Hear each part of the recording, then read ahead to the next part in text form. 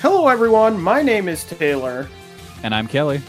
And we are the co-hosts of Jumping Bomb Audio, the #1 show all about the world of Joshi Pro Wrestling.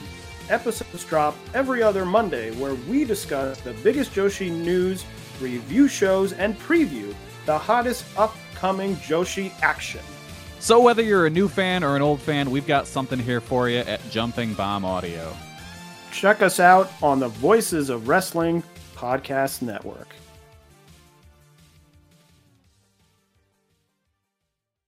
This podcast is a member of the Voices of Wrestling Podcasting Network. Visit voicesofwrestling.com to hear the rest of our great podcasts, as well as show reviews, columns, opinions, and updates across the world of wrestling. To the highway in a brand new day. Over the rainbow, gotta let it go.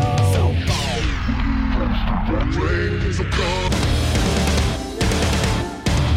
fast to finger down. Dance tonight together. Here everyone is singing.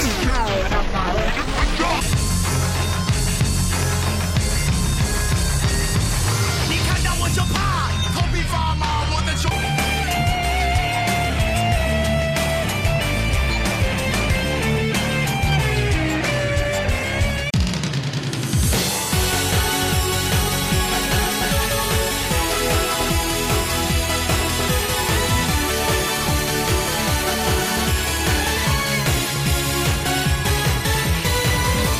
Welcome back to Open the Voice Gate for August 29th, 2023. We are members of the Voices of Wrestling Podcast Network. You can find our show on the Voices of Wrestling Podcast Network feed or on our dedicated Open the Voice Gate feed on all podcast platforms and applications. You can follow us on Twitter at Open Voice Gate. If you would like to donate to the show, click the link in the show notes. It'll take you to our redcircle.com landing site. You click the red box to sponsor this podcast, and you can set up a one-time or reoccurring donation. No obligation whatsoever, but we would like to thank all of our previous donors.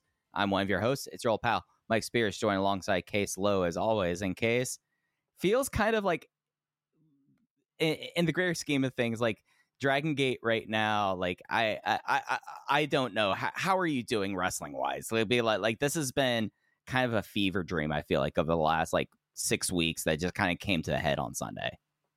With wrestling as a whole? Yeah. I mean, how are you holding up? I know you just got to see a Torneo Cibernetico. I know that might spike your blood sugar. I'm just making sure you're okay. That's the funny thing is I'm in a position in my wrestling fandom where I'm saying thank God for Lucha. You know, I really enjoy CMLL, and I subscribe to their YouTube channel, their paid gimmick now. I watched Mystico versus Hiromu live on Sunday night, and if you haven't seen that match, it is not a balls-to-the-walls great match they're capable of. It's a super character-heavy match, which I thought was incredibly entertaining. I went 4 stars on that. And then, like you were just alluding to right before we started recording, I watched the CMLL Grand Prix Cybernetico match from this year, and that is the best CMLL match I've watched all year. 4.5 stars, which is right where they have sort of topped out for me. I don't know. It's a stress-free promotion. I watched typically the last 3 or 4 matches on Arena Mexico show, and then anything from the Puebla show that looks interesting, and I really, really enjoy it. Whereas AEW is a wash. All Out is happening in my backyard. I had a free ticket to All Out, and I let the guy know that I was supposed to go with this week. Like, I think I'm good. I don't think I'm going to go to that. Ring of Honor, waste of time. New Japan, I can check in on because the hits are very high, but they miss every once in a while, and I don't care for, let me put it this way. New Japan, I really like some stuff, and I really don't care about some stuff. Noah is Noah, no thank you. All Japan is whatever. And Dragongate continues to be a promotion that I don't think is very exciting, but is also not bad. And in the current context of the wrestling world, I will take not bad over much of what is available.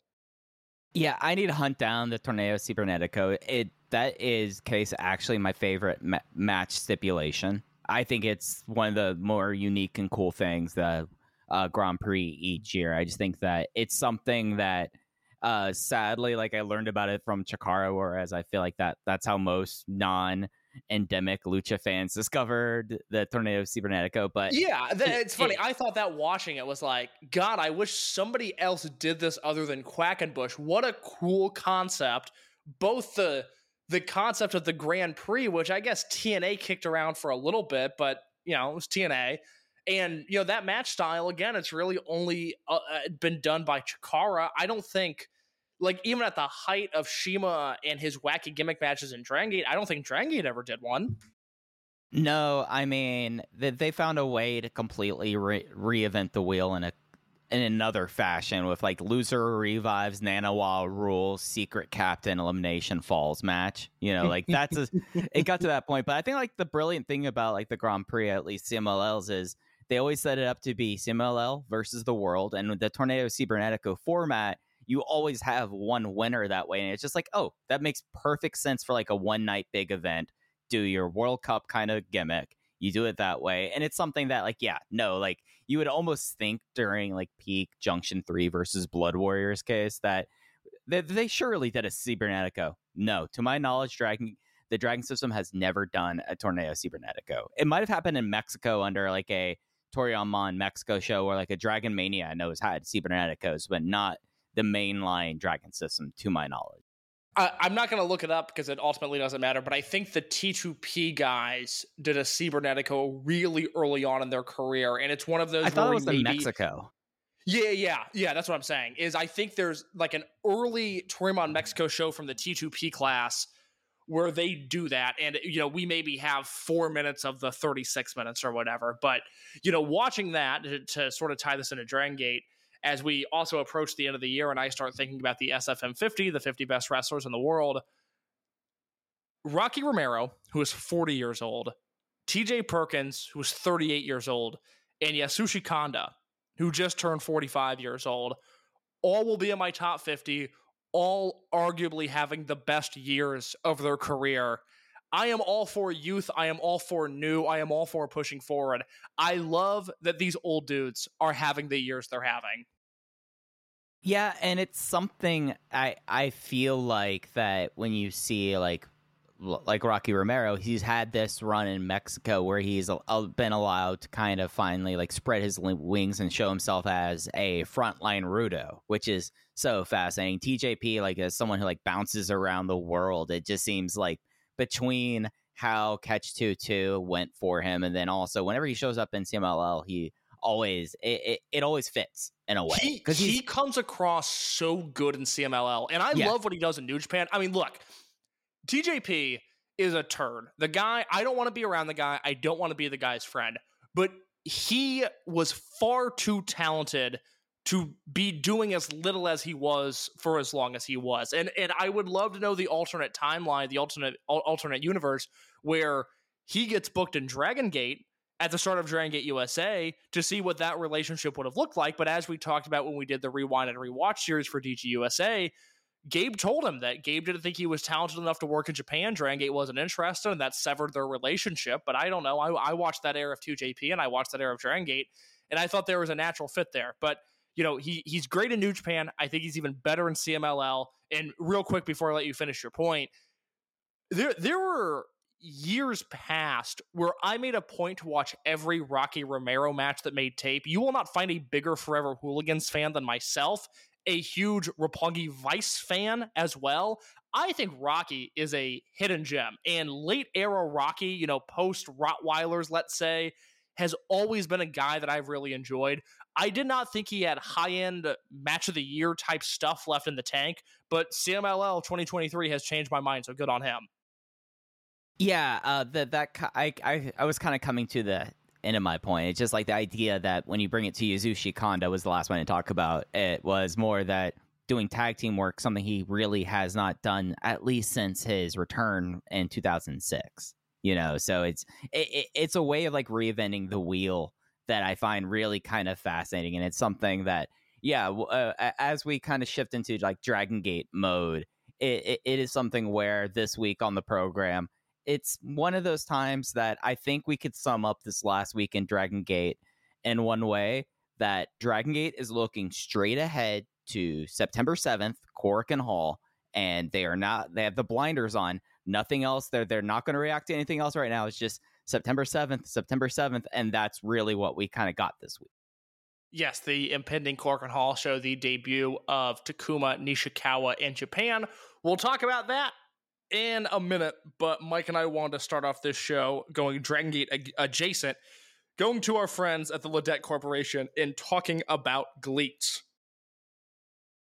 Yeah, so on the 23rd, there was a joint show with GLEAT, with All Japan. It was GLEAT version and GLEAT Cross All Japan Pro Wrestling Life is a Challenge, with a lot of various GLEAT versus All Japan matchups. But what became more noticeable was what happened after the main event. They did a crossover generations match with Kaz Hayashi and T-Hawk representing GLEAT, Suwama, Kento Miyahara, and then on the other side, Hayato Tamura, Tetsuya Izuchi, Yuma Anzai, and Atsuki Aoyagi.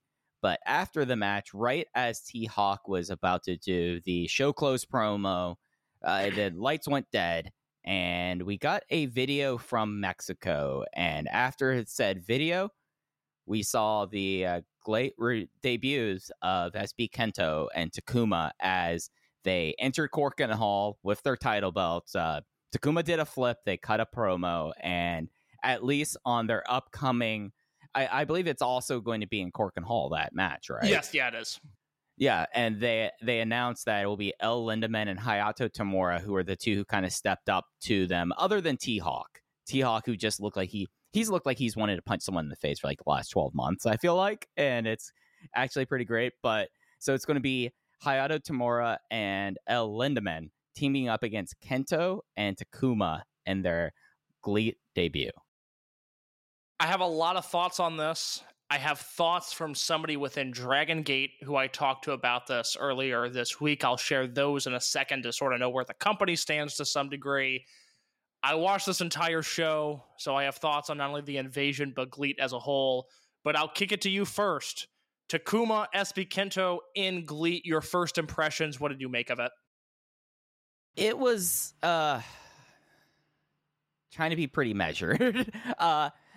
So, like, I saw the announcement, and I was going to watch the show to begin with, and I kind of staggered my watching of it. And getting to the Mexa Happy Locos, it's something where, like, the debut, in a lot of ways, beat for beat, cribbed the Millennials video from Mexico announcing their debut, and then coming out, it was something where there was a reaction, but it was not the kind of reaction that I think they were hoping for out of the audience. Like there was a response, like that's undeniable, but for like this kind of invader, like what would be seen somewhat as a jump in some quarters, it was kind of subdued, I thought. And I just kind of at a certain point with it, just like personally, I was just like, oh really? Okay. And we'll see how it goes long term, I guess is what I'll say about that. But yeah, at least like personally, like watching it, I had like a feeling, not necessarily of like depression or sadness, just like ill ease watching this. I was like, I just don't know long term about this. I groaned. It was one of those deals. And look, you and I are hard on GLEAT, but I think we are incredibly fair. And I think we're going to be incredibly hard on them right now. And I think we're going to be fair. And if at any point, when anybody's listening and they think we're not being fair, open the VoiceGate channel on the Voice of Wrestling Discord, because I really am not doing anything that I do, or not saying anything rather that I think is out of line when it comes to this promotion. I groaned when I saw that they were there, because the Ashita jump last year felt hot, and the first show with Ashita felt pretty special. You want to go back on the timeline, Sakamoto showing up in GLEAT. Okay, he was a freelance Dragongate guy, certainly never repped the promotion to any degree other than it being his primary place of business. But, you know, if I was running a promotion, I would want Kazuma Sakamoto on my roster. That was a good get. You know, that felt like, all right, you know, they got one. Even going back to the beginning of the promotion when Strong Hearts first showed up, by the point that GLEAT had come to exist, it felt like the hotness of Strong Hearts in Japan was on the down low and that they had lost some of the momentum that they had from Wrestle 1 and DDT. But it was like, all right, well, it's a CIMA promotion in Japan. We'll see what they can do. It's just the dominoes continue to fall of extra Dragongate guy, extra Dragongate guy, extra Dragongate guy. And Kento and Takuma showed up. And it was like, oh my God, we're doing this again. And that's not even to mention Yoshino, who we'll get into in a minute. I've got a note on Yoshino here. But I don't know how two guys that are under the age of 25 seemingly overnight now look 35 years old and like a hard 35. But that was my first takeaway was Takuma. Wow. Why do these guys look so bad? And that's not to sound petty. Again, I don't care ultimately. And I'll reemphasize this, I think, a few different times. I want GLEAT to be good. And I want what's best for every wrestler today, especially in Japan when there's very little money in Japan. I want these guys to succeed. Why do they look so old all of a sudden? Yeah, Takuma was the one that I guess, like, for me, like, you bring up, like, that this has been, like, a constant refrain that it would be disaffected former Dragongate wrestlers for various reasons leaving the promotion end up here. And at a certain point, it is... I would wonder, with the way that they've drawn, and the bloom is deadly off the rose with Strong Hearts. Like, it was off the rose before GLEAT happened, and it is something that good for them, as you're saying, like, everyone getting as much work as possible. But at a certain point, this was like one of the first times in their career where I felt like Kento Kabune and Takuma Fujiwara did not feel like stars. Like, that was I would concur with that. I think that's completely right, because, you look at their entrance and Takuma basically did the Charlotte Flair. He just did a cartwheel back handspring for the sake of doing one during his entrance. I remember when Charlotte first went to NXT, she would do the cartwheel before she got in the ring. I don't know, maybe she still does. And I haven't watched a Charlotte match in many, many years. But it's like, okay, well, he's athletic. I'll give him that. And then Kento came out, and you got a very brief, very subdued SB Kento chant, and then nothing.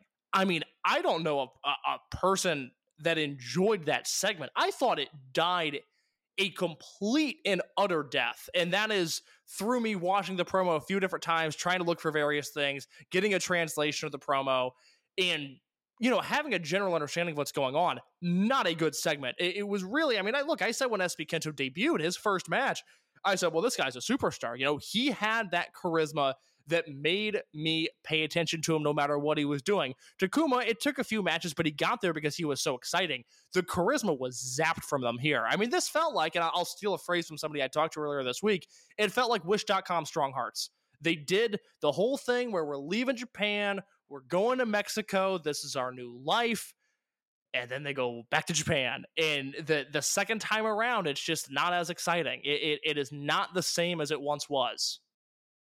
Yeah, and I think the fact that, like, trying to think of how I'm going to phrase this, keeping with how we've phrased things about the situation before, I am personally happy that Kento and Takuma are able to find work, like, of course, like that.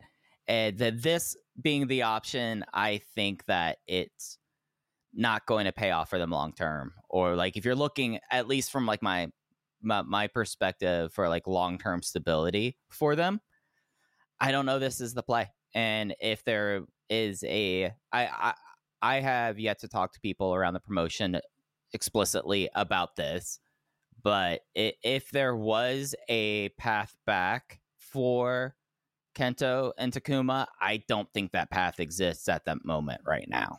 Like, it's something where, like, that, I guess I had an idea in my head, maybe, Case, and I could be completely off base about this, that maybe a couple of years, like, they get the opportunity to explore, do lucha, go travel, work the world, and then after a couple of years, there might have been a door back open for that. I just, at least for me, like, selfishly, I would have rather seen that versus this, where I could just, in my mind, think about what the next 5 years look for them, and I don't know if it's the right choice. I cannot sit here and say like, well, they made the best like long-term choice for them. I don't think that's true. Mike, what you're expressing is not headcanon. Jay, on this very podcast in July, said the same thing, that for a variety of reasons, they had to let him go. This was not a situation where Dragongate could keep them employed after the situation that occurred, most of which has been reported, some of which hasn't.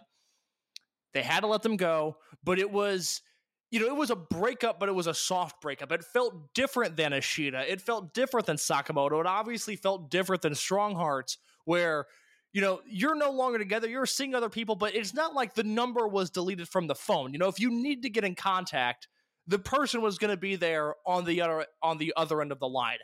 I can speak to this from the reporting that I did when we were first tipped off to Kento and Takuma leaving the promotion back in May. And we had this before anybody. We were not the first to report it because of a variety of logistical reasons, but we knew about this going back to May. I was told from the jump by multiple people, their play is Mexico. They want to live there. They want to wrestle there. They want to do their thing there. They live in Mexico City, and I think that is worth noting as well. They showed up in GLEAT and then got on a plane and went back to Mexico. These are still Mexican-based wrestlers that are doing a quote-unquote invasion angle. The difference, the wrinkle in what has transpired from what I heard initially to what has taken place now, and this is pure speculation, is that Ledette opened up the checkbook. The way that Jay spoke about them in July, and then the way that I talked to somebody in the promotion this week, the tone is very different. I think this caught them off guard. Dragongate, that is. I think they were very put off by this, and I think a door that was slightly ajar down the line is a door that has been slammed shut completely. I don't know what happens of GLEAT a year from now, 2 years from now, 5 years from now, but I think this is a play that has very poor long-term ramifications because as long as GLEAT continues to exist, I don't look at them as a major player. They'll bring back Yoshino and draw, 1,400 fans, and then they've got to do it again the next month, and they've got to find another person to bring in, and another person to bring in, and another person to bring in. We'll talk about one of their homegrown stars who I think is a burgeoning superstar who they clearly see no value in. The long-term game for this promotion is that they're an all-star game, that they're bringing in whoever they can bring in as a free agent. Maybe they reunite Speed Muscle, and they draw 2,000 fans to Tokyo Dome City Hall. And then the next month, what are they doing? It is a promotion continuously where I am left going, what are they doing? And Kento and Takuma now are just two more confusing chess pieces to add to this very confusing game. Yeah, and it's something where you talk about like the checkbooks, and you still have to like look at this promotion as a way that it's just almost like content creation, because there's just like, other than like merch sales, which there's no way to like really know numbers, but you could usually see merch in the crowd. Do you see much GLEAT merch in the crowd ever when you're watching one of these shows? I don't look for it, but it doesn't sound like something that I see a lot of. So it's like they're not drawing, like, as you like laid out perfectly. So there's no continuity, there's no building storylines. Like, I guess somehow T-Hawk will defend the belt against someone else and it will draw 700 people. Like, that's probably what it will do, because there's no continuity there. And all it does, I feel like, at least for Kento and Takuma, it just lets them work in Japan when they probably were not able to. And is that going to be worth it for them down the line? That's what I wonder, really. So can I throw some things at you that somebody from Dragongate talked to me about earlier this week? Please do. So they mentioned 3 different points. I'll go through them one by one. I'll get your thoughts on each of them. One, and this is something I obviously cannot confirm or deny because I do not speak Japanese, but this person does. They work for Dragongate. Masato Yoshino on commentary was selling that he has never seen Kento and Takuma wrestle before, despite the fact that he wrestled SB Kento multiple times before he retired. Your thoughts on that? That's it. It was something that like I did like play the mental math in my head for all these, and basically the conclusion I came to is that it's just unlikely that like Strong Hearts would have had any sort of interaction other than just throughout the community. But Yoshino saying that just was one of those things that I for what we assume the majority of the fans are in this promotion, and we can kind of tell what they are because we've seen what does not draw when they try to in this promotion. It's you're lying to your viewers, and because they're more likely than not were either disaffected Dragon System fans or people that were wanting to still support T-Hawk and Linda or whatever you want to put it, and they would absolutely know that SB Kento debuted in 2019. Yeah, debuted in 2019, was in the RED versus Toryumon Generation Unit Disbands match, which Yoshino was in as well. They wrestled at Gate of Destiny 2020. Whole lot of interaction between those two there. So, the way this person described it to me was, quote, absolutely pathetic that Yoshino was trying to do that. Another point this person made, the big building in Nagoya, the Nagoya Congress Center that Dragongate draws very well in, famously, SB Kento and UT outdrew a big Noah show in that building during the pandemic. We talked about this a few weeks ago. That building is closing for renovations next year. So if Kento and Takuma become, let's say, full-time roster members in GLEAT, and this is a promotion that does not run very many shows to begin with, but let's say they become full-time roster members, they have no chance of maximizing Kento's popularity in his hometown. They run a very small building in Nagoya. Last time they were in there, they did 295 fans. For reference, even during points of the pandemic, Dragongate was coming close to 1,000 fans at the Nagoya Congress Center, and that is at the peak of seating restrictions, etc. So if you make the argument of like, hey, Kento can expand business. He has a ton of sponsors in Nagoya. Wouldn't this be a great thing for our promotion to be able to have a ton of sponsors in Nagoya? Well, they've shot themselves in the foot because the big building will be unavailable, by the next time GLEAT can run it, basically. So a couple points here. If you are someone that just does not really follow Dragon System, you like listen to the show, because I know there is a portion of listenership that way. If you want to have like a frame of context, I am right now looking at the Ladette schedule through the end of November, and they're essentially running once a week. They're doing they have 4 shows in September. They have one show and only one show in September, actually. And then they have 4 shows in November. They don't run very often. As Kay said, Diamond Hall is... How many? Is it 4 shows in September, 1 in October? 1 in October, yeah. Okay, all right. So if you're trying to use this as a way to bring people into shows, that's going to be difficult because they're only running Nagoya once over this time period. The Diamond Hall, they're running it on the 24th of September. Secondarily, one big thing I think is special about GLEAT is the fact that, Case, what do they not have on their mats or anywhere else in the building when you watch a GLEAT show that every other promotion in Japan has? I'm assuming that would be sponsors. Yeah, I wonder, sponsors, exactly. I wonder if it's going to be something that, like, it was kind of like a running joke how many various stickers and sponsor patches SBK had on his jacket in Nagoya. I wonder if there's, like, some sort of thing where, like, you're not necessarily, like, they're not advertising for, like, that. So it's not even, like, a best utility case if that's true. I don't know. I'm just reading and assuming. And it's something that, like, even with this, like, they are not flying. So there would be, at best, working 11 shows. And you brought up the fact that they aren't full-time, that they aren't likely going to do this. So each time they're going to try to book them for, like, that Nagoya building that they draw 250 in, they're going to pay for a plane flight for the 2 of them. So 2 plane flights. And last time I checked, the yen is running at 147 to $1. It usually is right around about a yen a cent. So it's a very expensive way to try to build your Nagoya market if that's their method. Yeah, something I've really never thought about until now. GLEAT has never run Kobe before. They have no footprint in Kobe, despite all of the years of, I guess they were more Okamura sponsor than Shima sponsors, but Kobe Sambo Hall was so packed for so many years because of the businessmen that would attend those shows that had ties and money tied into the promotion. And even in Osaka, they had the big house at the start of the year in Osaka #2 for Ishida versus Lindemann. They had 500 people there, which at the time, that was the most people you could put in that building. That was the very end of any sort of seating restrictions there.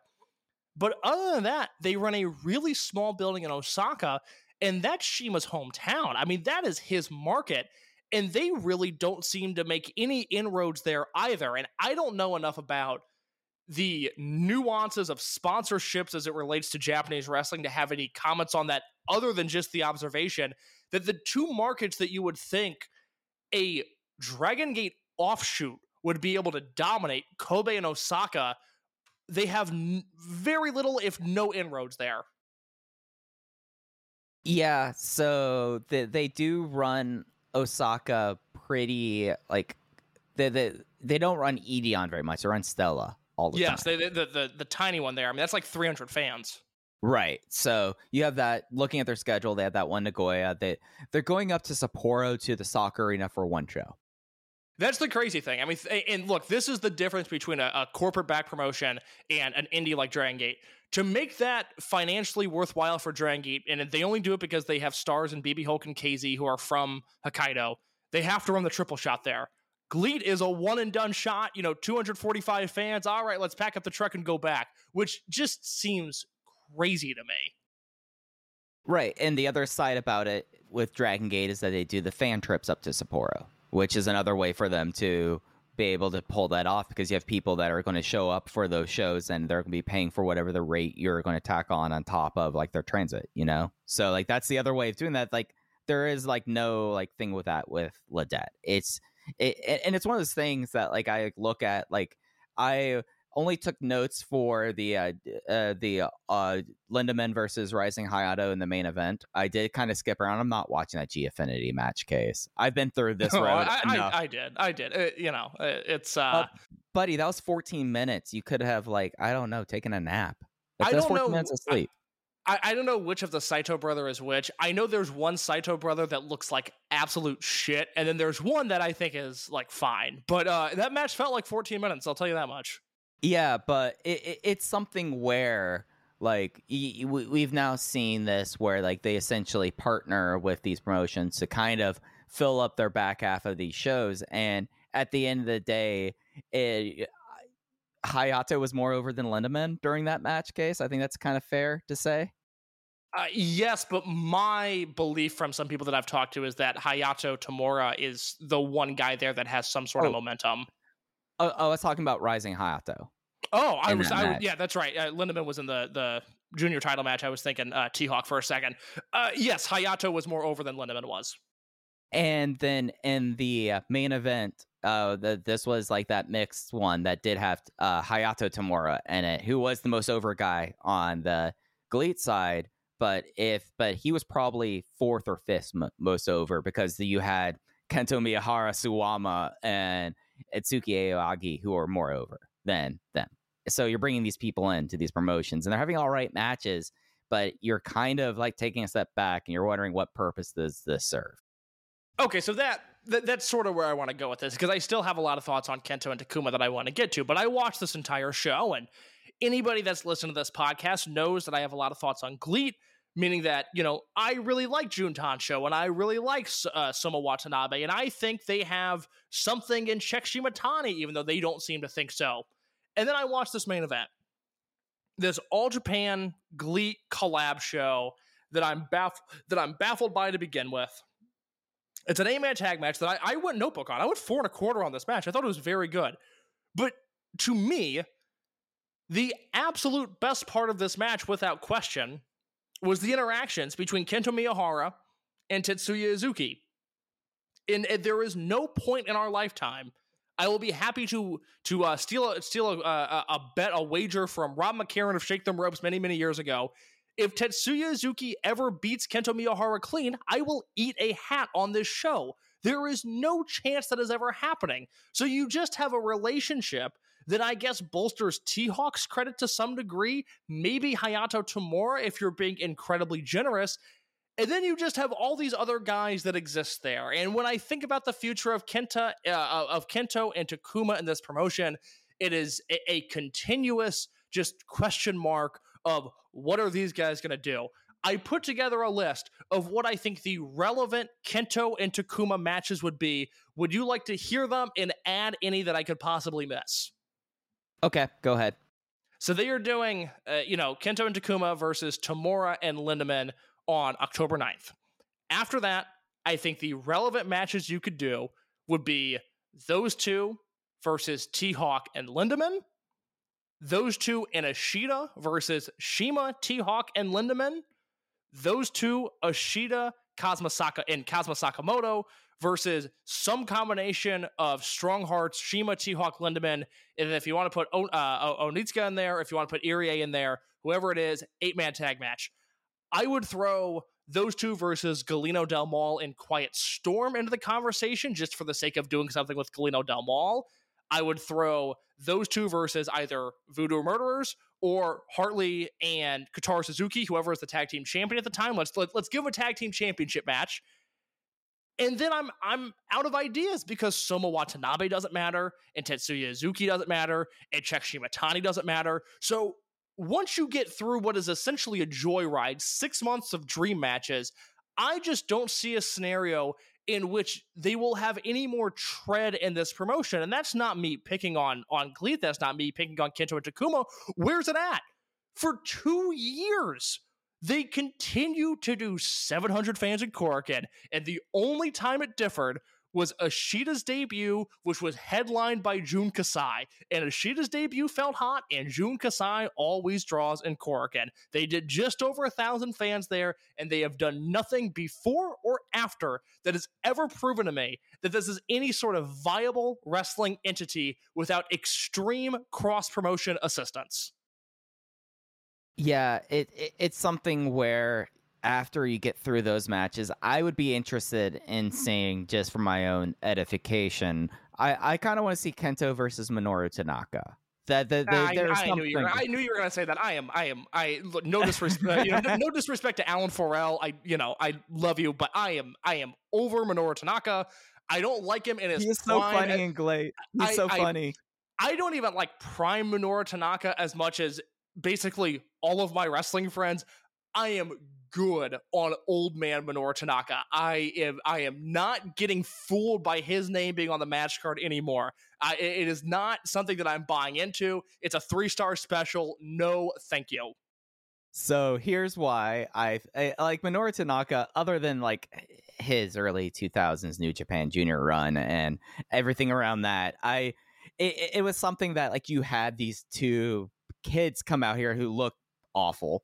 And they're like cutting like this trash talk promo, and you see in the background Minoru Tanaka with like a hat on back, where it's just like you could look in his eyes case, and there was one look in his eyes. You know what that was? What was that? I could take both of these kids at the same time. I do believe that. Yeah. So while this match is happening, Minoru Tanaka versus SB Kento, it could be legit UWF rules. I'm not complaining about this. I just think it'll be fun. I think we need to have Kaz Hayashi versus Takuma. I really do. And I'm being sincere about this. I think that Kaz Hayashi and Takuma, there's a lot of interesting wrinkles you could have there. Like, I don't think Kaz Hayashi is completely washed, but I think there's something there. I would pee my pants from laughter if they put either of these guys in GLEAT MMA. Oh, I'd be inconsolable. I would be so annoying. I would not be able to stop.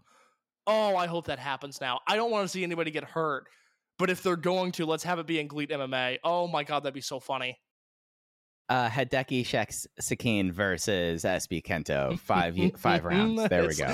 It's like one of those weird pride fights where it's like it's like Kevin Randleman, and it's like, wait, how did the other guy get here? Is he trained at all? Is he qualified to do this? And it's like, no, this is a former sumo wrestler that stayed in Japan. They needed the money. So it's just something where when you like to kind of like in a way like summarizing my thoughts on SBK and Takuma to GLEAT, I ultimately feel like that there is a part of this where no matter what, I want their best conclusion, most fulfilling conclusion and whatnot. I just cannot see how that path is walked through this promotion.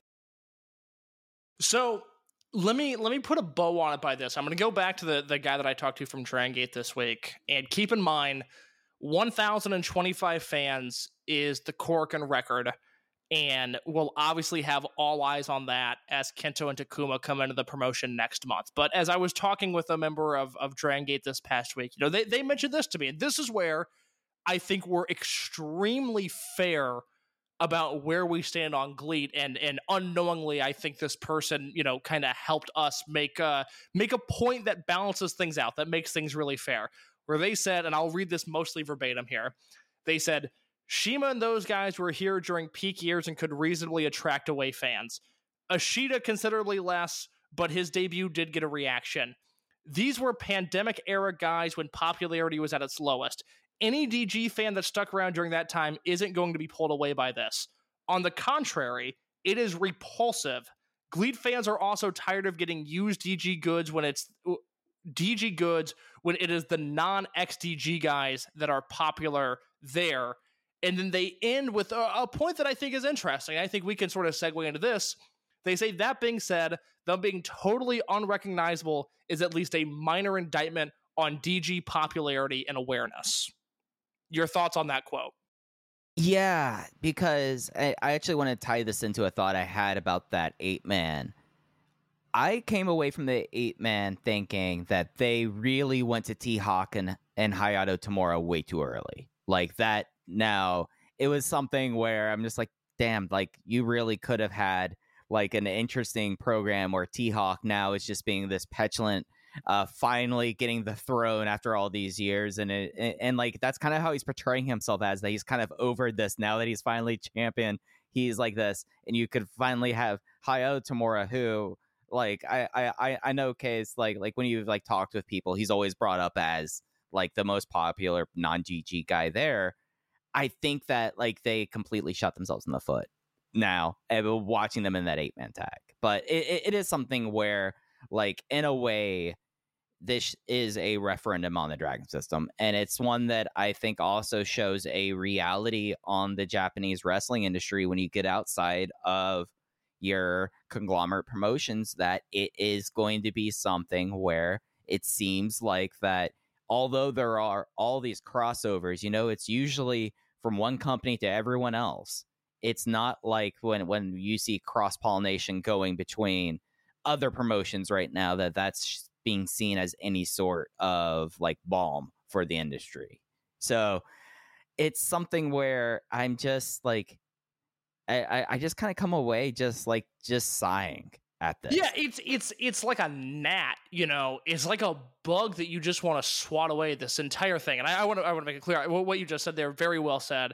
And we've been on this since the start of the pandemic. I don't think there's a podcast that has covered the sad state of affairs that is the Japanese wrestling industry better than we have, because I think we're very realistic about it. I think we're very fair about it. And although we come across harsh on GLEAT, I think we are incredibly fair about this promotion. In terms of Kento and Takuma showing up, it's just annoying. It's so disappointing. You know what I mean? It's like, I was thinking about them in the context, and I, not that it matters, but I won't say the band, but there's a band that's like in the punk scene right now. And I just go, do you guys have no good role models? Do you guys have no one smart advising you? Why is every decision you make the opposite of the decision I would make? Why are you on this tour? Why are you with that label? Why are you doing this? Why are you doing that? It's like the more exposure this band gets, the less popular they get. In Kento and Takuma, it's just another one of those things where it's like, God, what a bummer. Like, they're going to just work, Mr. Iguana and Nino Hamburguesa on every small AAA show until the end of time, and then they're going to pivot to this. And then, what's next? Is it Ganbare Pro? Is that where they're going to set up shop after the Ledette money runs out? It's such a bummer that they're playing their cards the way they are, because, that's a good way of putting it. Like I said at the top of the segment, It was a soft breakup. It was a breakup, no doubt, but a soft breakup when Dragongate let them go, and they are hot over this. The other thing that I'll mention here, and this is where, if anybody has any intel on this, it would be greatly appreciated, because the person that I spoke to from Dragongate highlighted the fact that at some point in the presentation of Kento and Takuma, the line "Note lo Parados" was used.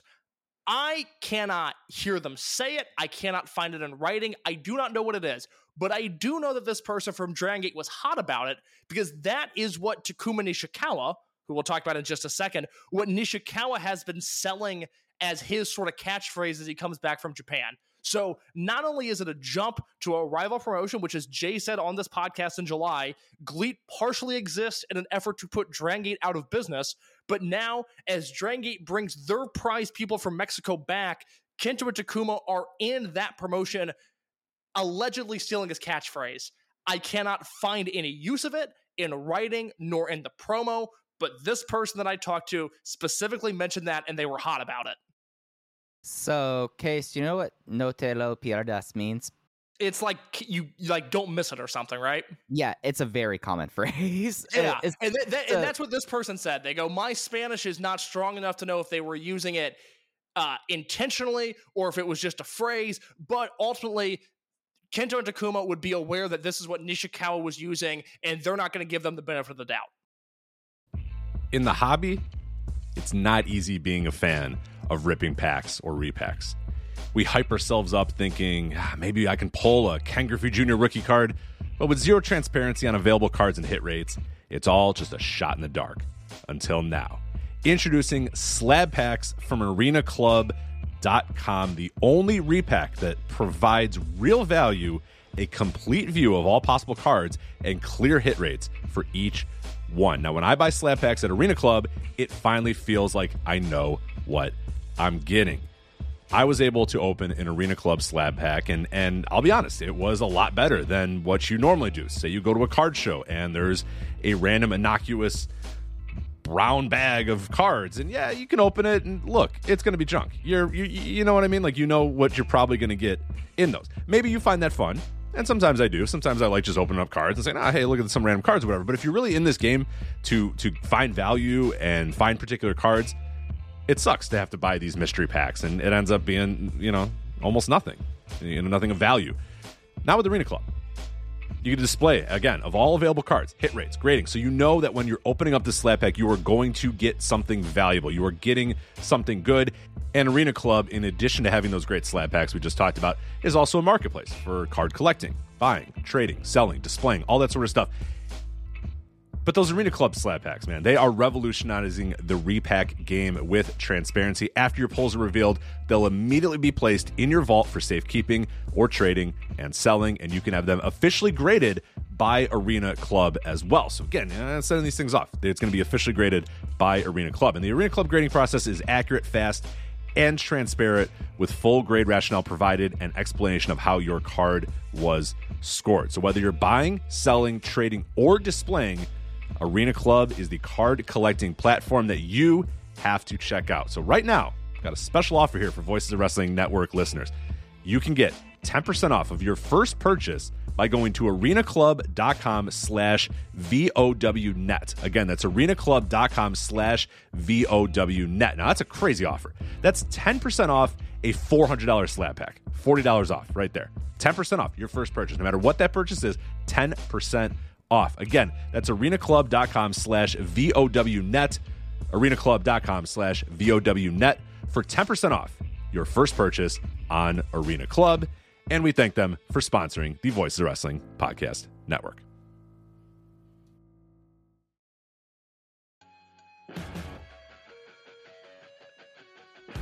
What's going on, guys? This is Rich from the Flagship Podcast here on the Voices of Wrestling Podcast Network. If I could have a moment of your time, I'd like to tell you about one of our sponsors, Eufy Video Lock. Eufy Video Lock is a smart lock, a 2K camera, and a doorbell, all 3-in-1, offering you triple security. So you can have everything in one device rather than installing many pieces on your front door. But it's not just for security.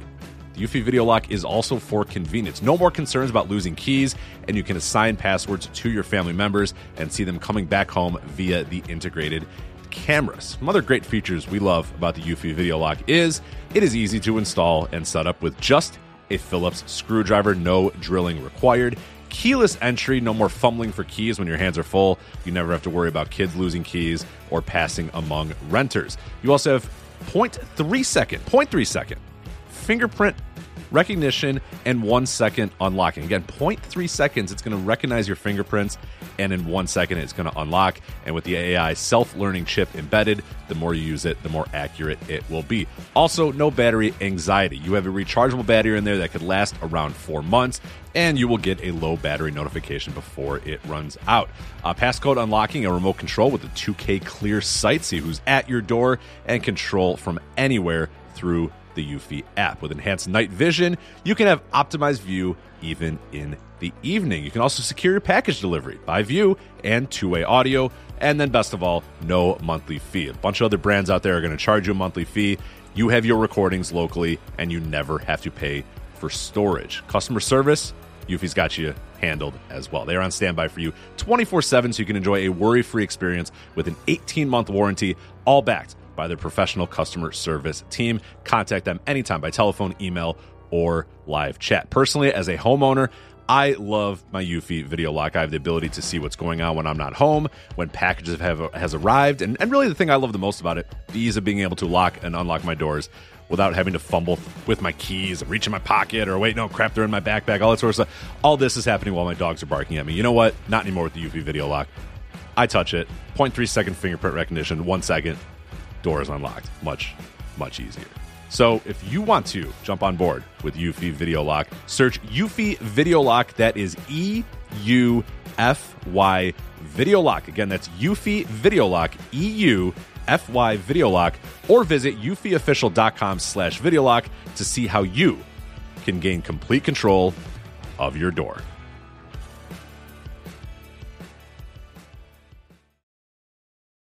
Yeah, which from their position, I can see them coming at it like that. I guess like my takeaway, at least about that one line, is that like if you just search the phrase on Google, you'll see like countless it's a common phrase. But if it's something where like that it is so pointed for Nishikawa, I definitely see how the Dragongate side would be a little hot about that. So, and if anybody knows where it was used, please point it out to me. I watched that promo so many times trying to find it. I watched the VTR. I didn't see it mentioned there. If anybody has, whether they said it in Japanese or in Spanish, I do not know. But if somebody can point that out to me, let me know, because this person was very hot over it, and I do not see it existing anywhere. Yeah, I try to keep an ear out, and I didn't notice it. Well, you brought up Takuma Nishikawa, and as we've been talking about, essentially, since this guy came in our radar and was sent to Mexico, he's a big deal. And no better evidence of that is than the card for the Stormgate in Tokyo show, September 7th. The main event of the show is not Benkei versus Big Boss Shimizu and Shimizu's war against the Reiwa generation leaders. The main event for Korakuen on September 7th is Madoka Kakuta, Yuki Yoshioka, Dragon Daya of D-Courage versus Yamato, Dragon Kid, and Takuma Nishikawa. Takuma Nishikawa's Japan debut match is headlining Korakuen Hall on September 9th. So this feels massive. This feels like a huge deal, right? Yep.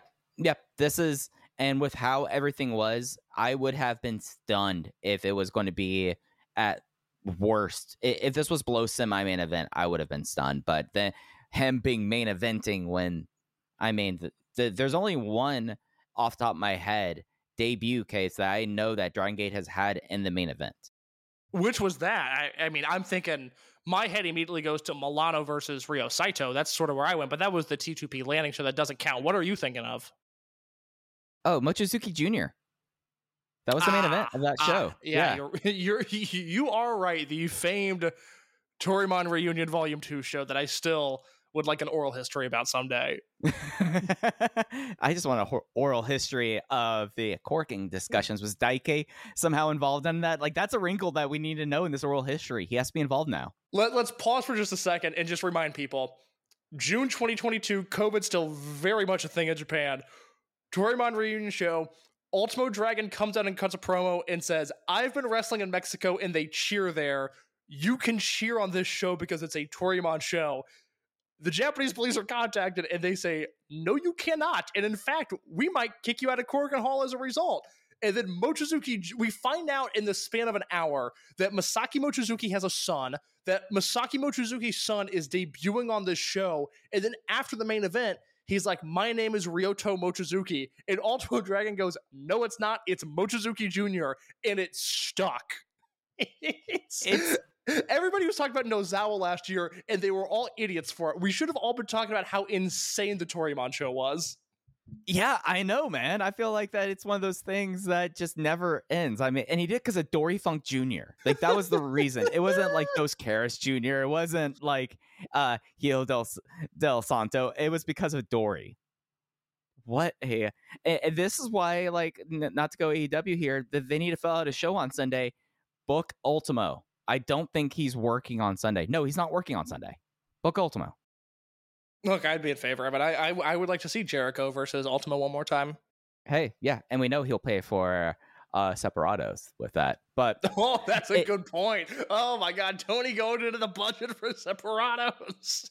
Luis Miguel is going to make his dollar. But getting back to Nishikawa, he is someone that, like, just entering the promotion. He's entering older than the traditional Dragongate rookie, as we've seen during the Future Project. He's, I believe, now 26, and he joined the promotion as an adult. And it is something where pretty much from the beginning, like the fact that they sent them to Toryumon Casa, you could roll the footage back to when they announced it. They did that for a reason. The reason is going to happen at Korakuen. And I'm looking up and down this card case, and there's a lot of stuff that's kind of screaming out to me about this Korakuen Hall show.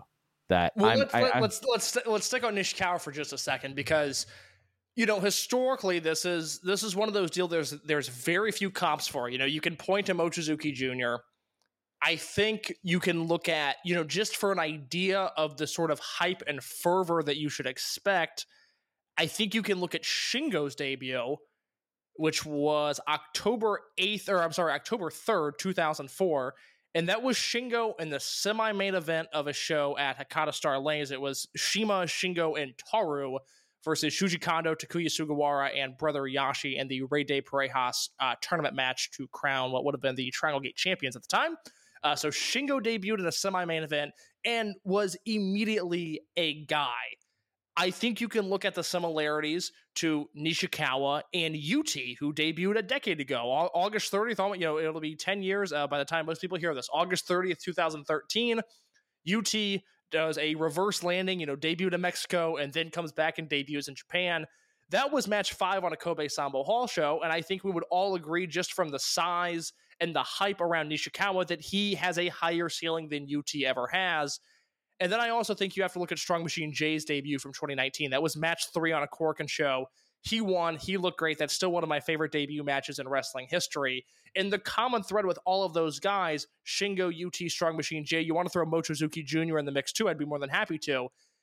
It wasn't debut and then go back, back to match 0, match 1, match 2, work your way back up the card. These were guys that were established rather immediately. Now, they all had an ebb in the ebb and flow. They all went down at some point. Shingo to America, UT battling injuries, Strong Machine J battling injuries. But I think if Dragongate would have had it their way, it would have been a straight line of success all the way through. And they are once again putting Nishikawa in that position.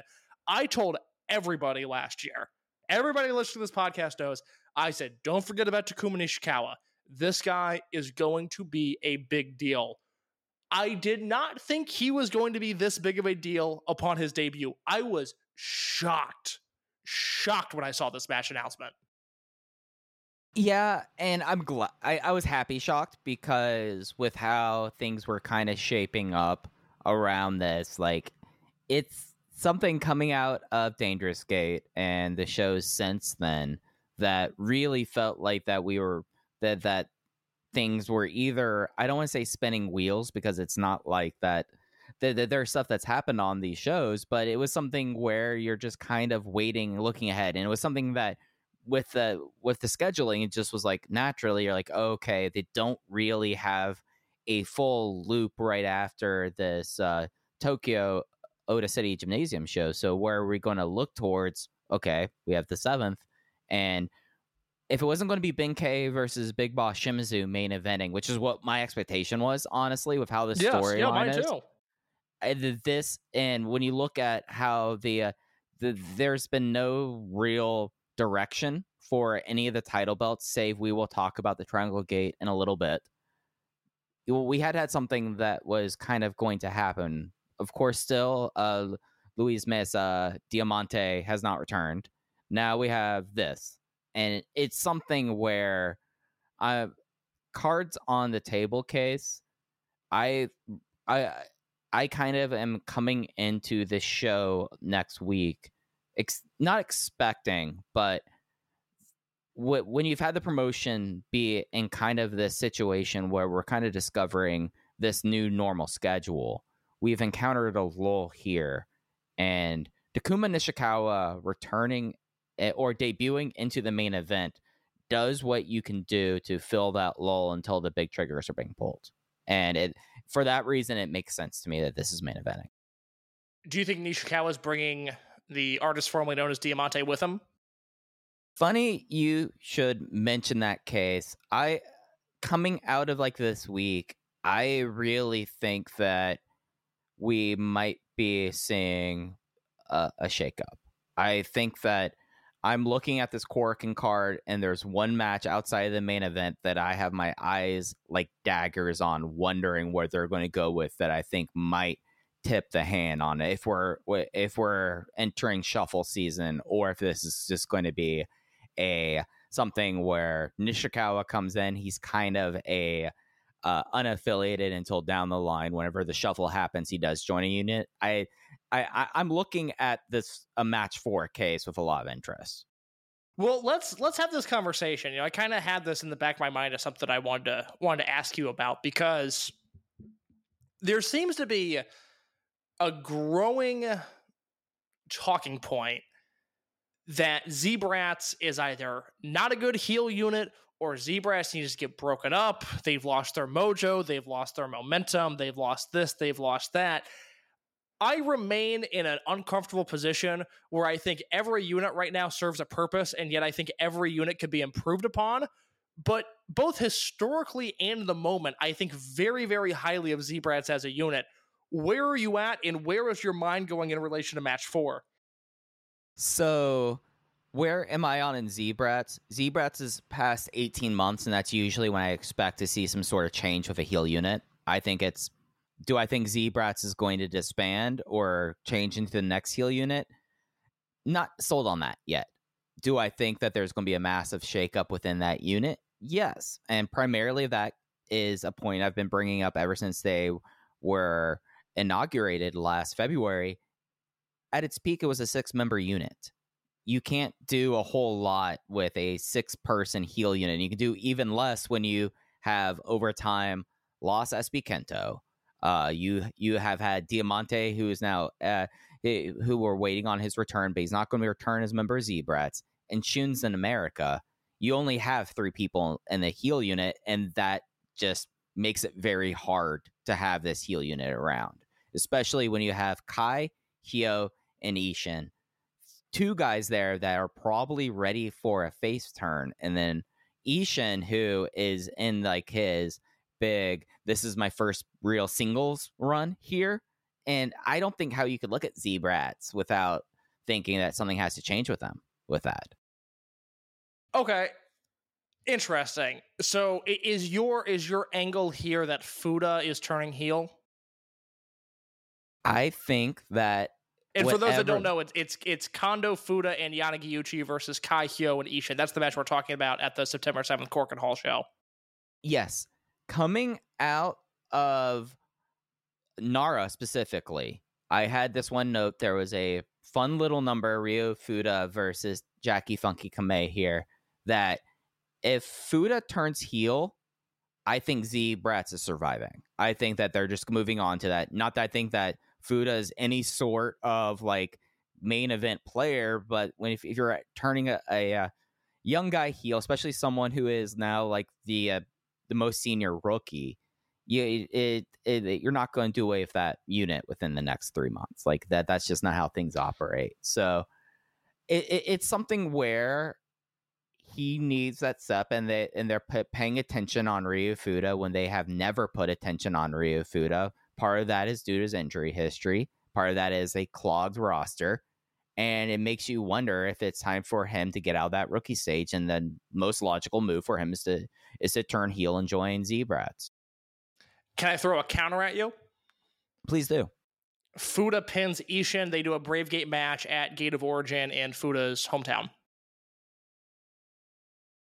That would be smart too. It's funny you went there, because my instinct was, oh, well, Fuda's getting a roll-up win, and then he's doing the Bravegate match at his homecoming show in October. That's mid-October that Gate of Origin is this year. They could stretch that out for a month and do, a lot. Honestly, I don't remember. Versus Z-Brats. You can do Future versus Z-Brats. Yeah, because I don't remember when exactly Shun comes back. I'm assuming he's back by November, but I don't know if he's back by mid-October. I forget what his U.S. schedule is, but that's not a bad use of Z-Brats, is wrestle Daiki, wrestle Fuda, wrestle Nagano, wrestle Kato, wrestle Tanaka, maybe mix it up with M3K a little bit because Junior, is in the mix as well. I would like to see that for a month and a half. I think that'd be a very interesting use of Z-Brats. It would be better than just house shows of Kai, Hyo, and Ishin versus D-Courage. That I'm not into. But if they go in Fuda versus Ishin's direction, I'd like to see that. And when you look at the rotation coming up, Case, they have just KBS and Edion 2 before the end of the month. So, they have one more in Kobe. If we're looking at September, September's actually a little quiet for Dragongate for once. So. Good. That's okay. I don't need a busy September with the life I have going on. They can pump the brakes for just a second. Nice you say that, Case, because October is going to be a motherfucker in response. October is going to be a motherfucker. Yeah, but so it's something where like you could easily like just like doing loop stuff, and it's something that would be good for like with the status of the future roster. Now everyone is healthy. You're trying to get these guys nominally experienced so that they are able to step up. That's what you do in pro wrestling. Yeah, if you like see how they've used Future over the last few months, they've needed to kind of do stuff with these guys for a while now that they're all healthy, and have on a lighter month them versus Z-Brats, and you could constantly just change out the trio of Future kids in support of Fuda. I think you could easily do that, and I think it's a better use of everyone's time than if you say like, oh, Z-Brats is going to be in the Triangle Gate determination match, because they're not going to win that. They're not going to win. Like, Z-Brats should not be involved in that. In worst case scenario, you can throw Nishikawa in that mix too if you need a quote star. Whether he is or not, they're obviously going to position Nishikawa as a star off the bat. And you can do some Z-Brats versus Future with Nishikawa in there as well. Yeah, so there's a lot of ways I feel like you could do that, but it is something where we take Fuda's weekend. So Fuda got a pinfall in Kobe in an opener versus Kato and Tanaka. And then he had a really competitive performance against Jackie Funky Kamei the next day in Nara. It feels like it's something that for someone like Fuda, who, I mean, Case, you've been his biggest defender, has just kind of clawed and kept his way on the roster. His time that they wouldn't be having this guy get these wins unless they're doing something. Like, frankly, this is not one of those things. It's like, oh, so Fuda got a win. That's nice. With where this guy's position was on the roster, him getting these wins, it kind of was one of the bigger things that happened this weekend in Dragongate. Can I throw a stat at you that blew my mind? Please do. So Fuda on the Kobe show, it was Fuda and Mochizuki versus Daiki and... Oh, no, I'm sorry. It was Fuda and Mochizuki versus Yoshiki Kato and Ryoya Tanaka. And I like, Tanaka's an interesting rookie, just real quick, because I already derailed my point. I think so often in Dragon Gate, these rookies come in, they have one really splashy performance that we can all kind of point to and go, see, that's the potential. Look at what this guy's going to be. Tanaka hasn't had that. He just gets slightly better every match he has, and it's really enjoyable watching him show to show. Yeah, and it's something where with his, like, he was debuted on a clogged roster, frankly, of the style of wrestling that he wanted to be involved with. For both good and bad, that the kickboxer archetype kind of thinned out in Dragongate over the years. So he does feel very fresh in a way that adds to it. And it's something where he did, at least on this Nara match, he does like this really brutal looking short range knee right before the finish that is just like right after he does his step up PK, they bounces off the ropes and uses it for leverage. And I'm like, this is someone that, like, if they let him kind of play in the ring, there's a lot of interesting things there, because he's doing something with like this pretty standard and, to be quite honest, like overseen kind of like style that he's providing his own like little twist on it that I find really interesting, and it was providing a lot of life on these shows. You're absolutely right in the case of Fuda there. So like I was saying, so Kobe, it's Mochi and Fuda versus Tanaka and Kato. I did not watch the show live. I talked to somebody right after the show ended who was watching it live, and they're like, dude, you got to go watch this opener. It's very good. I think you'll like the finish. And I did like the finish because Fuda pinned Tanaka. He got his first win. It was Fuda's 99th career match. The next day he wrestles Kamea Nara. It was the one match on the Nara show I was really looking forward to. I'm curious to see what this match looks like. And I watch it, and there are spots like the one you mentioned where Fuda looks really good.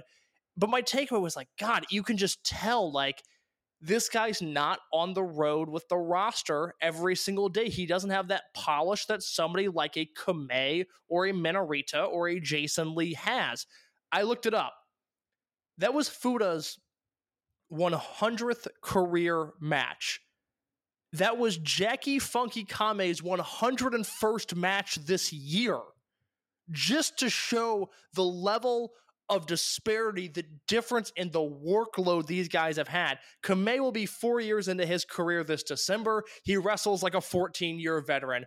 Fuda will be 2 years deep into his career this November. He wrestles like a guy that's still trying to find footing 2 years into his career. The difference being the health and the workload, but the talent is absolutely there with Fuda.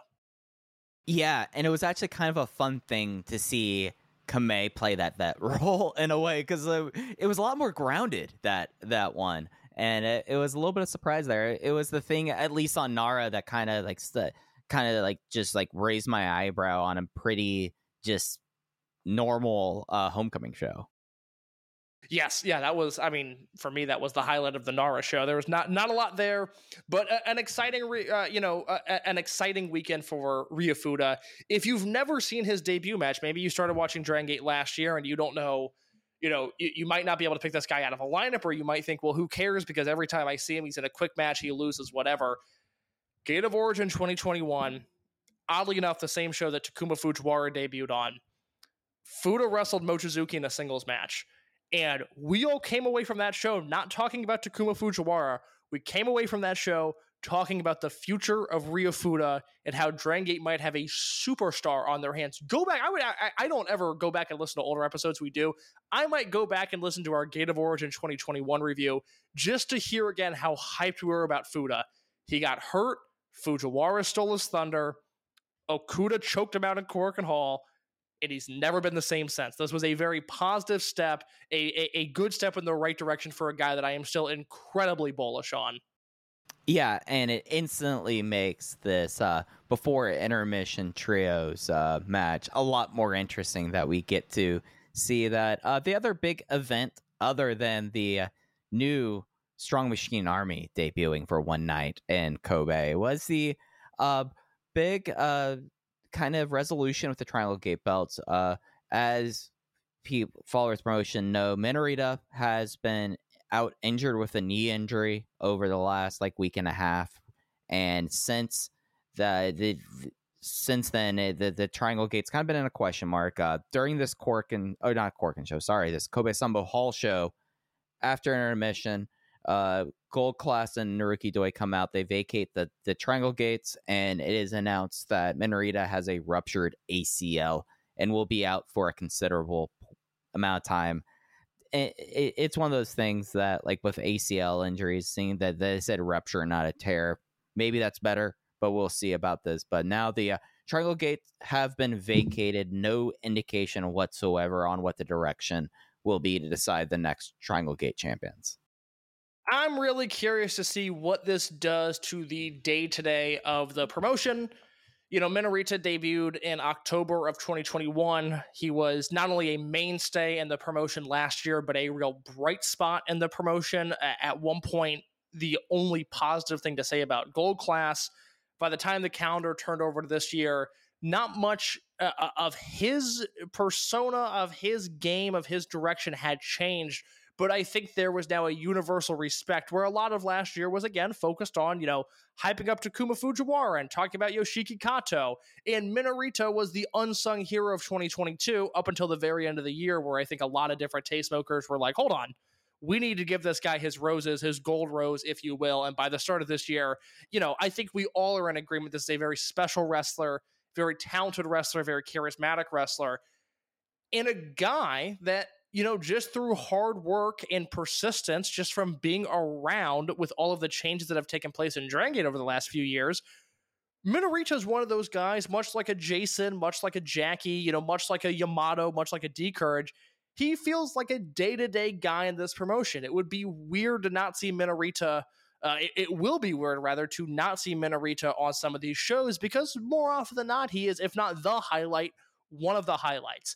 I'm very curious to see right now, with Eito working less and less days, Doi still doing the part-time schedule, Shun in America, and now Minorita on the shelf. If things start to feel thin again, you know, you made the point that luckily the future class, for the first time in a very long time, they all seem to be healthy. You have young guns that can fill out the bottom of the card again, but with no Shun, a headline star, and with no Minorita, a guy who is firmly entrenched in the mid card in a very positive way, he feels like a fabric woven into this promotion. What do these shows start to look like? You know, I think this is a bigger loss than some people might initially realize, and it's now another unanswered question in Gold Class. What was the plan for Minoura, Minorita, and Doi with these belts? We will never know, and it makes the history of this unit all that much more intriguing. And also the fact that this gets Gold Class back to 3. Once again, Gold Class is back to 3. And again, like I talked about Z-Brats, 3 people units are hard to kind of figure things out. Like the most you can really do, other than splitting them all up, is to have a trios match with them. And it's something where I think that all things being good for Minorita, everything kind of turns out the right way. He gets back. I think for him, this is the way to kind of off-ramp him away from the Minorita character in a way. Like he's been now so far onboarded that like Minorita served its purpose, like, but we've seen how he's blossomed and grown past that he shows up back as Takumi Hayakawa, and we're just like, oh yeah, no, Hayakawa's back, all right, hell yeah. But you're absolutely right about that's really funny you say that, because my thought was, even if there's a shakeup coming, they got to keep Gold Class now, because they've got to have Minorita come back at some point. So I don't. Oh yeah, it's a very fork in the road here. I think, you know, that might be a situation where for the Dragongate office, they can go, whew, pressure's off. We can end Gold Class and we don't have to worry about Minorita's direction right now. Or they can go, well, we got to keep it going because he's got to come back at some point. Oh, and we know how this promotion will keep zombie stables around much long past their expiration date, because someone has to return. See Gold Class 2022 before Ben K joined. Right. I mean, high end. They were all waiting for Kagatora to come back, right? Right.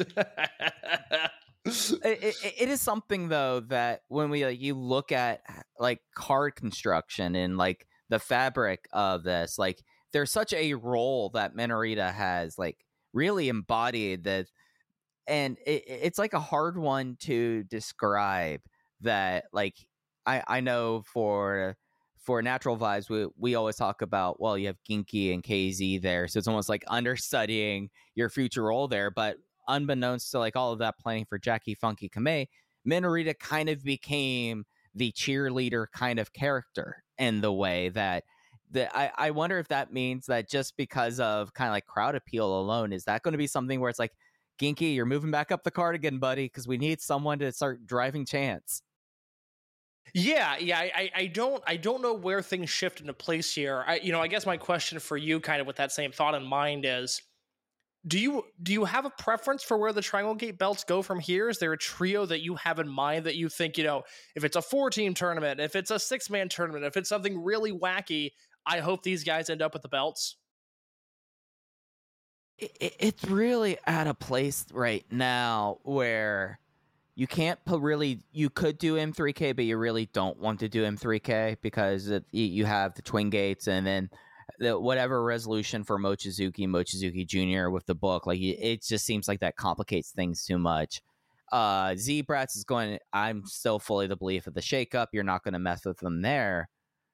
Then you're looking at vibes again. And that, again, proves my point about 3-person units, because Vibes has 6 people that are all healthy that you're able to go like, okay, KZ, UT, Jason Lee. Okay, fine, go. Yeah, sure, why not? Right, because it's something that, like, all the other units, you can't put them on D-Courage, really. So, like, what do you do with it? You know what they should do, and I'm about 80% serious? What's up? They should just do Minoura, Hulk, and Doi. Just keep the belts on gold class. I thought they had a lot left in this reign. What? Like, I'm almost a little surprised they didn't just make up we're doing Freebird rules. BB Hulk gets to defend the belts now.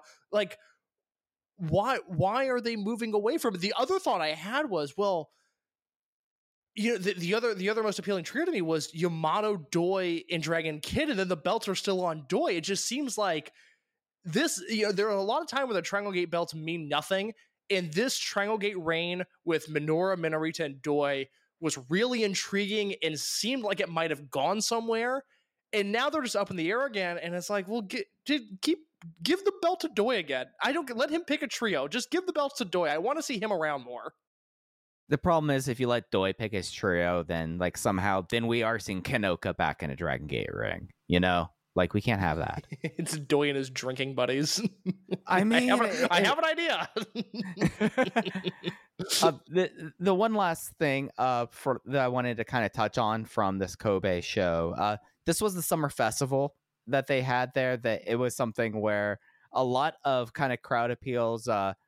We had a team of Karaoke Machine, Sachihoko Machine, and Super Strong Machine Ichikawa with Shogun HG Horiguchi. That was the vibe we really had there.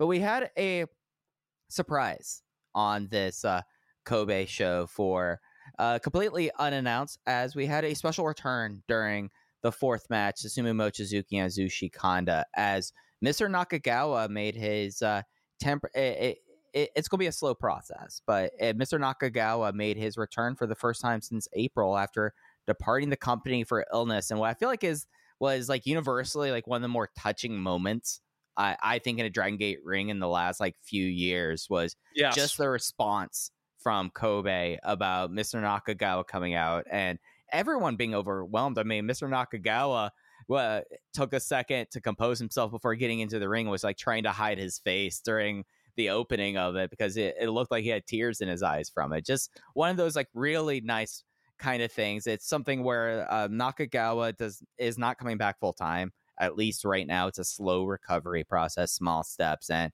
it was something that I saw his tweet about like how it reminded him about how much fun pro wrestling is and how much he missed it and how much he's looking forward to the day that he's able to be back full time.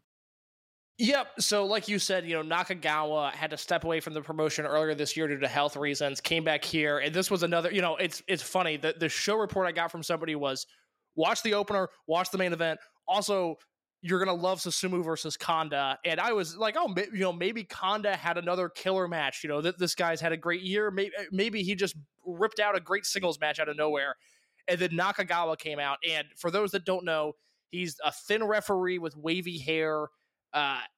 And seemingly by all accounts, and I've never asked anybody this directly, I've just always gotten this impression from social media that he is probably the most liked member of the Dragongate roster. When they tour, obviously, Vibes hangs out with Vibes, Zebrads hangs out with Zebrads, Gold Class, etc. Everybody hangs out with Nakagawa. He's friends with Eita. He's friends with KZ. He's friends with the rest of Vibes. He seems to be very friendly with D-Courage. Seems to be very friendly with Gold Class. It just seems like everybody is rooting for this guy. He is, to me, the greatest ref bump referee of all time. It was really sad to see him step away. But yes, everybody that I talked to about this show, I love the main event. I want to talk about that in just a second. But everybody's been leading off with, hey, man, that Nakagawa segment, if you haven't seen it, go watch it, because it was very moving.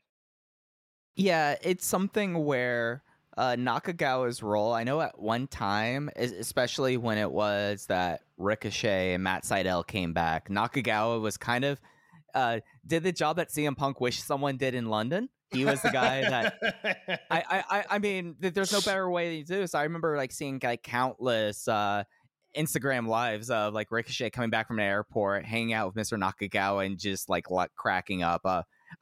One other Nakagawa story. For a while, I know that he was still around the dojo. This was before his illness, and he was gifted an N64 by someone on the roster, and he showed off because he said he had a special ability or something like this where he was able to play Mario Kart with both hands and both feet, 4 players. Oh my god. So I just think he's a wonderful person. It just seems like everyone's just oh, Mr. Nakagawa's back. And if you just saw the response on social media and you have not watched it, it's worth going back. It's probably, I would say, if we were going to do moments of the year, Case, I think this might be my Dragon Gate moment of the year so far.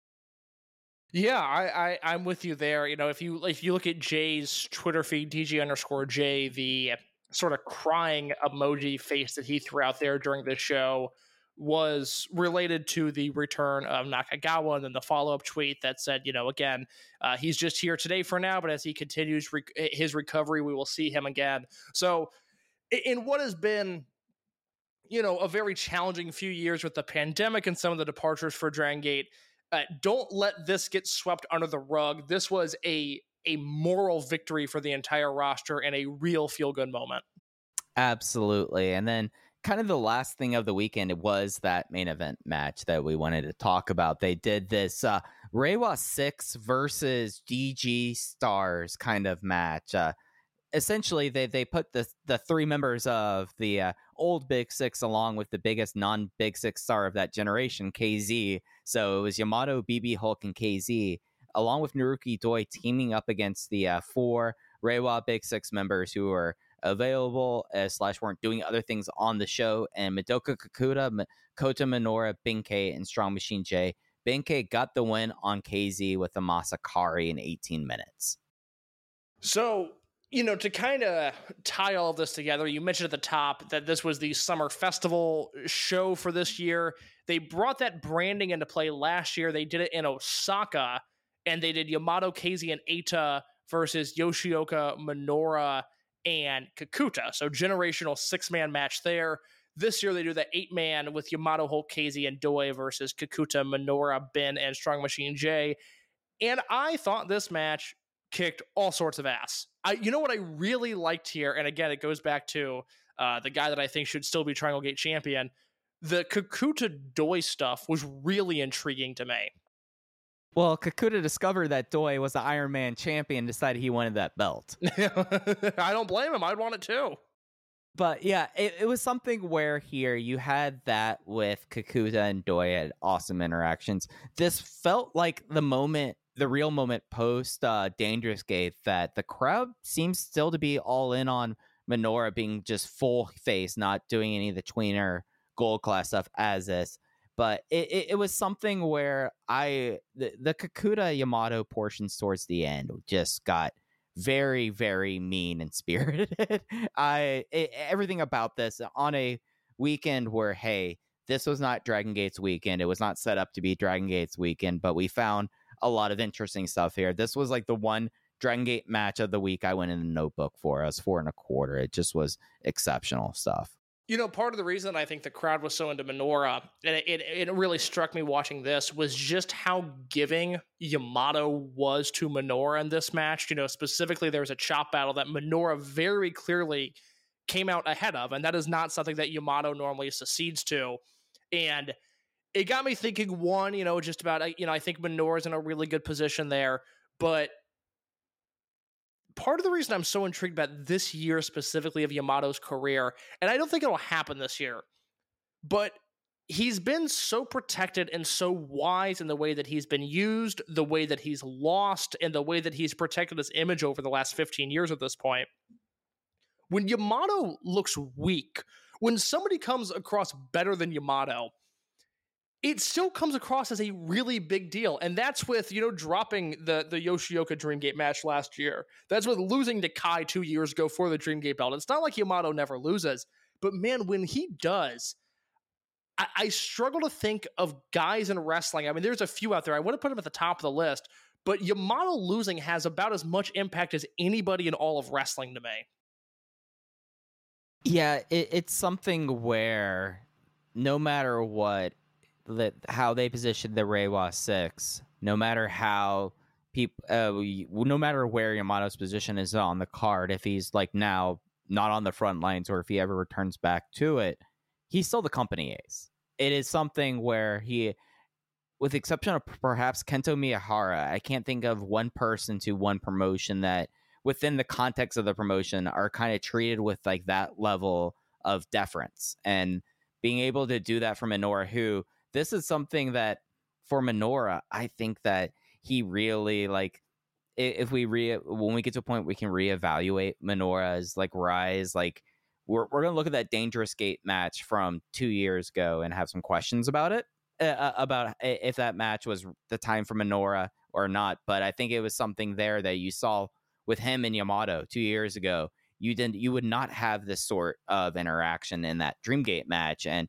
seeing him kind of now make that step up has been it's been a long time coming, at least for the crowd and for Yamato to kind of receive this, because it did kind of feel like at a certain point, like I think if we forecast it out, if we're going to say which one is going to be the company guy, it's going to be Minoura. So I feel like that kind of positioning and doing that to Minoura and this kind of and this kind of back and forth was really pointed to me. Well, yeah, you know, I mean, I can speak to this as somebody who's quite literally in the position. It's very rewarding watching Minoura right now because I'm a fan of the guy. And for a very long time, I thought, well, boy, I'm going to cash in these chips early. This guy's a made man. He's a superstar in the wings. I can't wait to see what he does. And then it all went away. And we don't need to litigate the story of Minoura again. I'm sure we'll do it next week and then the week after that. But to see him now come around to the other side of it, to come out okay, to still have some of that success, it's very nice. You know, it's really exciting watching him right now and seeing him go nose to nose with Yamato and seeing Yamato give him the respect that maybe he doesn't deserve, but he certainly can be bettered by it, is very nice to see. It's a good time once again to be a fan of Coach Minoura. Yeah, and it's definitely something where with everything else that's kind of happened within the promotion, it seems like it's taken. Where I don't feel like, look, where we were talking about in Dangerous Gate, like, are we getting to the point where you kind of can't do that kind of loss anymore for Minoura? Like, are we getting to the point where there's actual damage here? It seems like this was that one loss that kind of pushes him, at least in the crowd's mind, to the point where now on, whenever you have him in that kind of position, you have to consider pulling the trigger. Yeah, because he's taking his lumps. You know, there's no... It's not beginner's luck with him anymore, and it's not this, you know, Shinsuke Nakamura-esque, super rookie, supernova sort of deal. No, he's a guy in the trenches. You know, he's a guy on the battlefield who has taken a few hits, he's hit a few targets, and he's in a good spot. You know, he feels like, for lack of a better term, he feels like one of the boys. Whereas last year, he kind of felt like a bubble boy, like he was getting special treatment, special protection. That is all gone now, and it's actually worked out better for him. Yeah, no, yeah, absolutely. And those were kind of the two shows we had this week in Nara and in Kobe as well. They are doing the loop this week. So I was spouting off case about Ultimo and Chris Jericho. Ultimo is booked on this weekend's loop in Dragon Gate. What a bummer. Yeah, I mean, you could either be in front of a hostile crowd in Chicago, or you could be in a 6-man tag teaming with Dragongate and Takashi Yoshida against Yamato, Genki Horiguchi, and Ho Ho Loon. That is a no bump match for Ultimo. He's been working more and more Ho Ho. Have you noticed that? Well, yeah, I would too. I would imagine Ho Ho works incredibly light and is a joy to be around. It'd be great. No, I'd also want to do that. No, you're absolutely right. I mean, that is kind of the light way there, but it's one of those things where you're just like, oh, did not necessarily see Ho Ho and Ultimo being in the same ring with each other. That's not the world I thought we would be in 3 years ago. No, not at all. Real quick before we go, do you want to preview the September 7th Corkin show? I was actually filling time as I got that pulled up. All right. Yes. Let's go. So quick programming note here. So obviously we're recording this August 29th. Most of you will hear this, August 30th and beyond. This Corkin show is Thursday, September 7th. As of right now, plan on the next Open the Voice Gate episode being recorded on Tuesday, September 12th. Unless something changes, we'll put it in the Voices of Wrestling Discord and on our Twitter account. No new episode next week. The next time you hear us, we will be reviewing this show. Yep. So the show kicks off. It is on the 7th at 6:30 local time. That's 5:30 in the East, 2:30 in the West, 9:30 Greenwich Mean Time. Kicks off with KZ and Strong Machine J versus Kota Minoura and BB Hulk. Match 2, Ultimo Dragon, Kagatora Punch Tominaga versus UT, Jason Lee, and Jackie Funky Kamei. 3-way match, Masaki Mochizuki versus Don Fuji versus Konamawa Ichikawa. The aforementioned match 4, Shuji Kondo, Ryu Fuda, Daiki Yanagiuchi versus Kai, Hyo, and Ishin. Match 5, Susumu Mochizuki, Yasushi Kanda, and Mochizuki Jr. versus Naruki Doi, Eita, and Takashi Yoshida. And then the Big Boss Shimizu versus Reiwa Generation Leaders Series continues with its first non-tournament match, Benkei versus Big Boss Shimizu.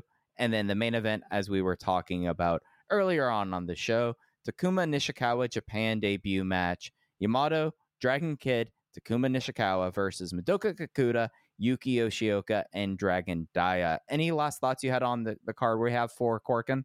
Yeah, just real quick, because I guess we didn't really talk about Shimizu versus Benkei this week. We sort of alluded to the fact that they might do something like this, and that they did do something like this, which is seemingly Shimizu running through the Reiwa 6 guys he did not wrestle in King of Gate. I am really excited about this. I think we all thought this would headline. It's their first singles match in 5 years. Last time they wrestled was on a Kobe Sambo Hall show in 2018. Only one singles match before that in 2017 and KBS Hall. So a singles match we haven't seen a lot of, guys with a rich history. I think that match should be really excellent. And then the main event, I have no idea what to expect. I have no idea what sort of finish to expect. I don't know what we're going to get from Nishikawa. As I talked about when we reviewed Dangerous Gate and heard the news that he was coming back to Japan, he's somebody who, if you watch him, for just a match or two, you can see there's a lot of talent there. But the talent that he was wrestling in Mexico was often very subpar, not exactly D-Courage. And so it was really hard to gauge sort of what his skill level is. And I still think it is to that degree, even if I watch his more recent matches in Mexico. I can't point to, at this time of recording, the best Nishikawa match from Mexico. I'm going to go through a few more, and eventually I'll try to highlight one in the Dragongate channel on the Voices of Wrestling Discord. Is like, hey, here's your preview for Nishikawa. Here's sort of what to expect. But I mean, what a massive debut this is. Main event, Corkin Hall. It's not even one of those like Mochizuki Jr. where, it was, hey, surprise, X is Mochizuki Jr. He is headlining, and his name is on the marquee in his debut in Corkin. I can't think of another time that has happened, period. I'm sure it has. I'm sure there's been other wrestlers that have headlined in their debut match in Corkin specifically, but I can't think of them. So historically, this is a massive deal, and I'm really curious to see if he can rise to the occasion. Yeah, this is just a fascinating Corkin card, just like how it's constructed, seeing what we get from Takuma and Nishikawa after all this time. Like that easily is the highlight there, but you have like an intriguing, like the M3K versus I guess Freelance Army is something where, like, now that I'm thinking about this in the Triangle Gate situation, is there any way that they can get Doi, Eita, and Yoshida the belts? Because that might be a solve that helps out a lot of things. Yeah, that's a good point.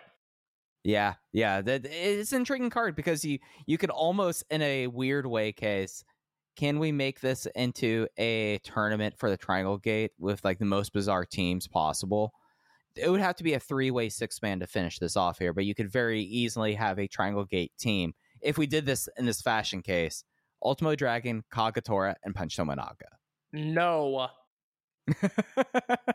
Well, that was my idea, but Case, if you had, we've reached the point in the show where I'm trying to get Punch Tominaga titles. We got to call it here. No. Anything that you wanted to hit on before we get out of here, bud? No. We covered a lot today. I had a good time, and that's all I got. Absolutely, and we'll be back in a couple weeks here talking about this Corkin Hall show. You can follow us on Twitter at OpenVoiceGate, and the Voices of Wrestling Discord, and and the Open the Voice Gate channel, as well as the Dragongate channel. Case is underscoring your case. I'm at Fujiheya. Thanks for listening to Open the Voice Gate. We'll be back with you in a few weeks. Take care, everyone. Hello, Voices of Wrestling listener. Dave Ryan here. Have you ever wondered to yourself how many hidden gems are hidden away inside the last years of World Championship Wrestling? Have you ever asked yourself how many tenuous gags can be made about the name Mike Enos? And have you ever thought about what it sounds like for two Irishmen to interpret a very chaotic company through its B show? The answers to all this and more are just a click away. Check out Days of Thunder every second Thursday on the Voices of Wrestling Podcast Network.